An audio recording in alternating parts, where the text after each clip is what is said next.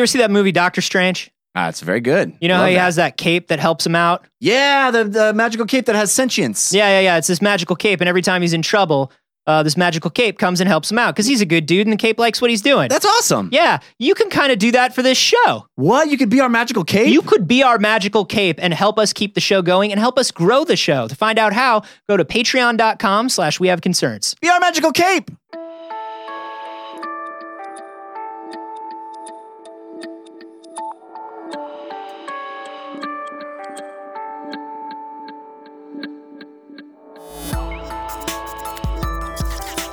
So I'm very excited. You're like a Jeff Keighley over here. I'm like the Jeff Keighley of anime.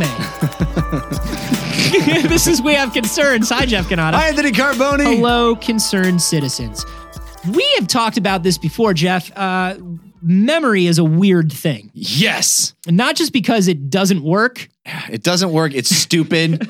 It will fuck with you. And anybody that thinks otherwise is deluding themselves and probably can't remember correctly. Yeah, they're remembering it incorrectly. This is a story that was sent in by Keith Eric Bibbs. Thank you, Keith. Thanks, Bibbs. The Bibber. Do it for the Bibber. I'm trying. That's the old sports reference. I'm attempting to do it for the Bibber. And this is about the nature of memory because we can't really figure out how memory works. We don't know why we have it. Can I tell you something, Anthony? The more I learn about memory, the more in doubt the entire experience of living is becoming. Oh, you want to go down an existential hellhole crisis? Yeah. Think about how memories and thoughts and dreams work. Right. And just cower in a corner for a day.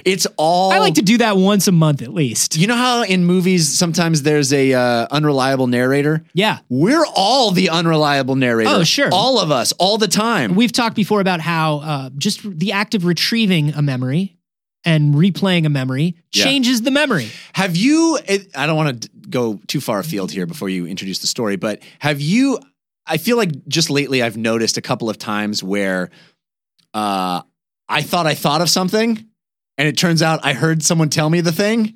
And I'm like, what a narcissistic fuck I am that I remembered it as me thinking of it.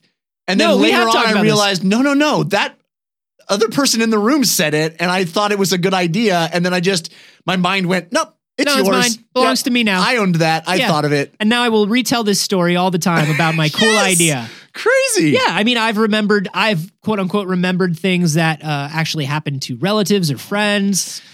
But like the whole idea of the fact that we have persistent memory at all is crazy. This story is from Big Think. If you guys don't follow, or if you all don't follow Big Think, they have a great YouTube channel. It's a great site where they talk about kind of big scientific questions and that make you think. That make you think in a big way. Yeah. I get the name now. Thank you for taking me through that. You're welcome. I really appreciate these times that we have together. Here's what's up. Memory is a sophisticated process. It involves several brain systems, right? We don't know exactly how, but one of the most perplexing things is proteins within the brain don't last longer than a couple of minutes. Right. And if proteins don't last longer than a couple of minutes, how do we have memories that last forever? If everything in your brain is changing every few minutes, right? Why is memory persistent? That's a great question. Is there an answer? There is the beginning of an answer, Jeff. Ooh. That this story from the Bib sent us. And it says our memory may come from an ancient virus. What? Are you ready for this? Yeah. This is the kind of headline where I'm just like, let me dig into it, because this is either crazy or it's clickbait or it's that good shit. Before syphilis, nobody remembered anything. Yeah. Until the first case of syphilis, nobody had any memories. There was no reason to remember anything because you could just be with anybody you wanted. It's so nuts. You're like, wait, I need to remember this because this does not feel good at all. So here's what's up. There was an international collaboration by researchers from the University of Utah, the University of Copenhagen, and the Laboratory of Molecular Biology in the UK. And they found something strange about a protein called ARC. ARC, we don't know exactly how, but we know that it's essential to long-term memory. We know that if we remove the ARC protein from mice, they don't have memories that last longer than 24 hours. Okay. If you are not making enough ARC, you do not have long-term memory. It's like that guy in Memento. It's the Didn't have his Memento. ARC. It was ARK related, I think. Probably. It was probably ARK related. Yeah. And then he had the tattoo that told him, he's like, ARK is the protein that he's like, out of all the things, this feels like the least important one to tattoo on my body. Yeah. It feels like, it gives me a little bit of comfort Because to sort of know maybe what's going on with me, but I'd rather find my wife's killer. So ARK, we know, has something to do with long-term memory. And so they wanted to figure out a little bit about how ARK works. Okay. And it turns out, so we know that it's important, but we didn't know, because we didn't really know what its molecular function was. We didn't know what its evolutionary origins were. So now we know. It's a virus? We got it from a virus? They think that a chance encounter occurring hundreds of millions of years ago created long-term memory and created ARK and the way it works. This chance encounter. Missed encounters. Yeah. Me, guy who can't remember anything. You. A complex protein. I was wearing a red hat, I think. I don't know. I don't remember what I was wearing, but I think you were there, but I can't see you because you're very small. You're a protein. Hit me up. Let's do this again. My phone number is forgotten in the annals of time. So they used electron microscopy, and they found out, based on images that they took, that the way ARK assembles itself looks a lot like how the HIV virus actually operates. Huh. So this is a protein that is supposedly acting like a virus. Now, viruses kind of invade systems, right? And they take their own genetic material and they spread it throughout a host organism, basically. Yeah. And that's how viruses work. ARK is somehow doing the same thing. That's crazy. So this is a protein in our bodies. They believe that 350 to 400 million years ago, there was this retrovirus that injected its genetic material into some creature, some early creature. Yeah, some creature that didn't have a memory? Some creature that had no acted. long-term memory. And then that fusion created a creature that could remember from moment to moment. And then that got passed down. Wow. This virus basically got passed down. Right. Because it's evolutionarily advantageous to be able to remember things. Exactly. And what's crazy about this virus, so viruses, they basically, they travel around these things called capsids, which are, they're basically capsules, right? So it's this hard outer crunchy candy shell. And inside this shell, it's hollow except for the genetic material of this virus. So what's going on in our bodies with this protein ARK is ARK is creating these shells to transport itself along our dendrites, which are those long, kind of veiny, tree trunky looking things that come out from our synapses. Right. They're the things that connect it together. Yeah. These little capsids of ARK protein and ARK data are moving in between and injecting themselves into our synapses. Which is why a memory can be semi-permanent, even though the material around it is recycling every few hours. Exactly. It's a virus. Memory is a virus, Jeff, to be eradicated. Shit. Does that mean we can do like Eternal Sunshine of the Spotless Mind type shit and just like eradicate that virus? We have no idea. Wipe those memories clean? We have no idea. That is a wild idea. I mean, that's a wild concept that you would not think that an outside source got into our brains and created memory. That's just mind blowing. And remember, like we're talking about a protein, so it doesn't have like DNA. Like proteins create, but it has RNA. Right. So it has this little, it's crazy. It's crazy to me that there is just this little protein that works like a virus that spreads, and because it spreads, we get to keep our memories. And we may not have even had memory. Right. Here's what's crazy. Part of this study shows that fruit flies and other insects, even though our ancestors somehow got long-term memory 350 million years ago, fruit flies got it 150 million years ago. Whoa.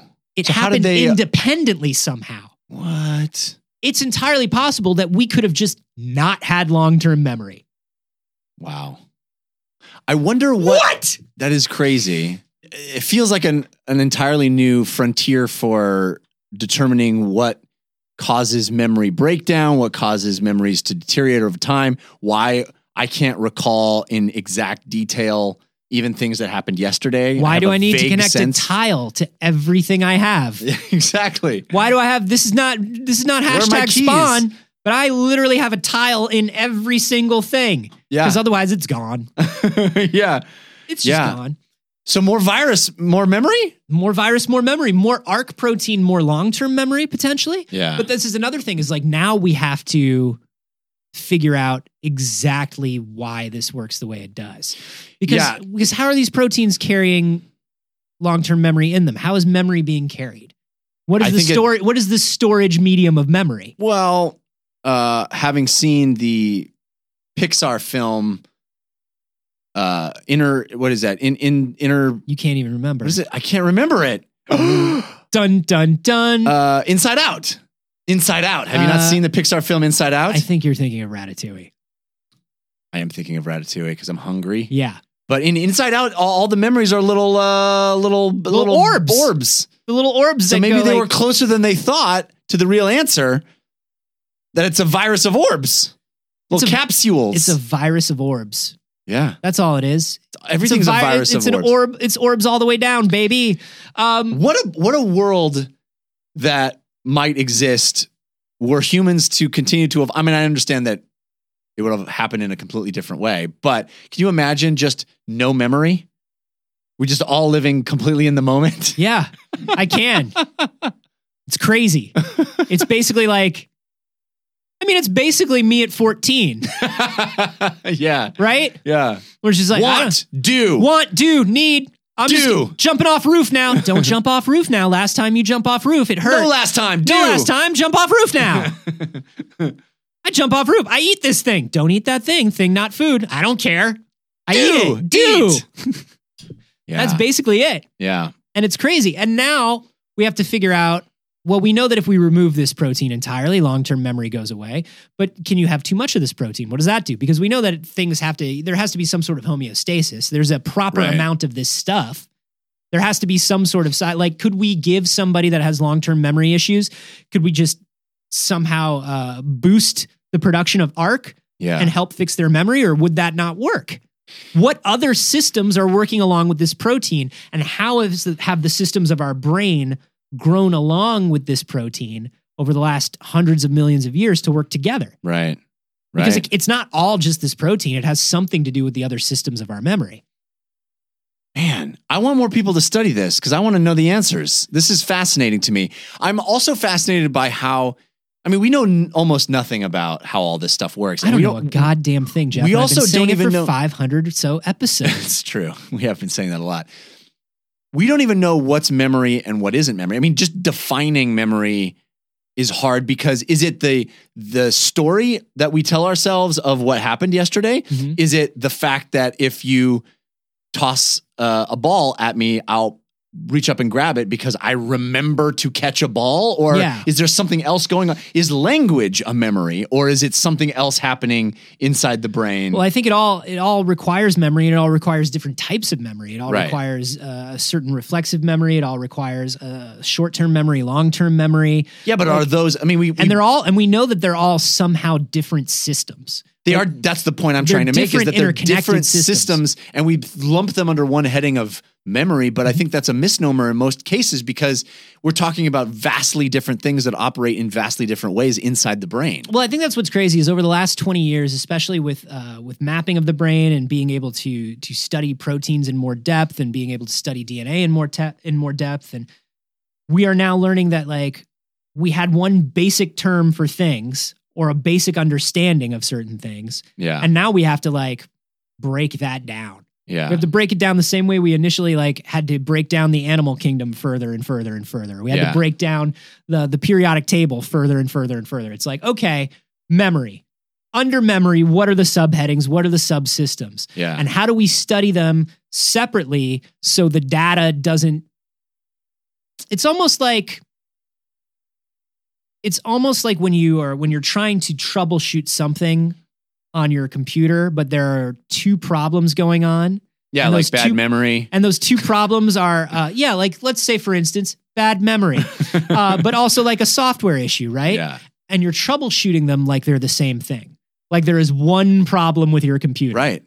There is one problem with your car's engine, right? Well- and then you dig into it and you go, oh shit, I was approaching this like it was one problem, Right. but there are 4 problems. But the metaphor even extends beyond that, because if we think of it as we're understanding more and more that the human body that we call me Mm-hmm. or you is an assemblage of a whole bunch of different creatures and organisms and microbes that are all hanging out, contributing to stuff, that the little microbes inside your gut are affecting your mood and your behavior. And that, so if you think of it that way, it'd be more like not even calling your computer a computer, but understanding that these independent processors and the graphics card is doing graphics card stuff, and it just happens to be affecting the overall behavior of. It's like trying to troubleshoot the entire internet. Yeah, right. Right. It's like, I'm going to take a look at what's wrong with the internet today and fix it. And the internet is made up of billions of computers. Right. And they're all interacting and you're just like, And I think I can fix this. Operating semi-autonomously, but just influencing one another obliquely. I don't understand how any researcher or scientist or doctor doesn't just get bogged down and paralyzed by all this information. Right. As we find out more and more about this stuff, it's like, and also I have to wonder if there's some sort of like practitioner's guilt. Do you know what I mean? Like we've been like, maybe I'm a psychologist, or maybe I'm a surgeon, or maybe I'm a general practitioner. And we've always gone about diagnosing and treating a problem in a specific way. Mm-hmm. And then we find out, oh shit, problem comes from 8 different systems that could be Right. 8 different problems.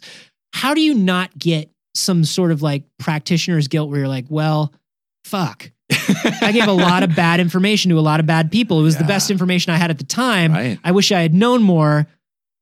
Have I hurt anybody inadvertently? Like that sort of thing. Like I mean, wonder how that works. I think intention goes a long way to mitigating that, but you're right. It's a crazy, a crazy place to be in. It's sort of the inverse of Dunning-Kruger, right? Mhm. It's the more you know about something, the more you realize you don't know anything about anything. Yeah. And it's got to be fascinating to be somebody who's trying to study memory right now, because you're essentially trying to create a theory of memory out of almost whole cloth. We have very basic ideas about it. Yeah. And something like this where it's like, hey, not only do we know that memory works in a completely different way or uses a completely different thing than we thought, we also now know that proteins can act like viruses in certain situations. And it's like, what do we do with that? Like, that's a crazy, huge discovery in and of itself. That's wild. And And how do I just fucking use fewer tiles? yeah. How do you find your keys, man? I don't know. I've abandoned entire cars. Yeah. I've left them. I've just been like, that's not my car anymore. That car belongs to the world. It belongs to the sea. It's grown in independence from every. I can't open that car. It's just going to live on its own. Who knows who can? You know what they say? If you love something, set it free. And if you can't find your keys, also set it free. Also buy a new car. Yeah. That's what they say. This is a pretty mind-blowing thing. And here's my thing. I think you've just listened to us sit around for 15 minutes trying to wrap our heads around it, and we kind of can't. Yeah. How are you doing with it? Are you How's okay? it going? Are you hungry? You know, don't worry, you won't remember this tomorrow. Are you tired? What is the more mind-blowing aspect of this to you? The fact that we found out how this protein influences memory, or the fact that we found out that a protein acts as a virus? Like, what about this are you having the hardest time wrapping your head around? What do you think is the craziest thing about this story? You can let us know on Twitter. I'm at acarboni. I'm at Jeff Canada. You can also share your opinions and thoughts and feelings about this story and many, many other things on either our subreddit or our Facebook group. We put up official posts to discuss every episodes. And Those are super official. They're super official. Yeah. They're notarized. And then you can also just discuss whatever you feel with other concerned citizens. In an unofficial way. And hey, have you reviewed the show? On the old iTunes, or really any platform you want. iTunes is preferred. I've stopped using iTunes completely, you know. Wow, but don't you stop using it. No. No, you go to iTunes and you review this show and you give it 5 stars because we need that. Get it. It's algorithms, baby. You gotta That's how feed they do the it. algorithm. We need new listeners. We need to spread the word. We need to be the virus you see in your brain. Please make us into a virus by spreading us as liberally as possible. The Yeah. way you do that is you write us a 5-star review on your platform of choice. It doesn't really even matter what you say there because nobody reads that. No, instead, give us a memory that you think probably isn't real that you remember. Give us 5 stars and then a memory that you know isn't real that you remember. Like a Blade Runner. Yeah. Be a Blade Runner Be a blade. and help the show.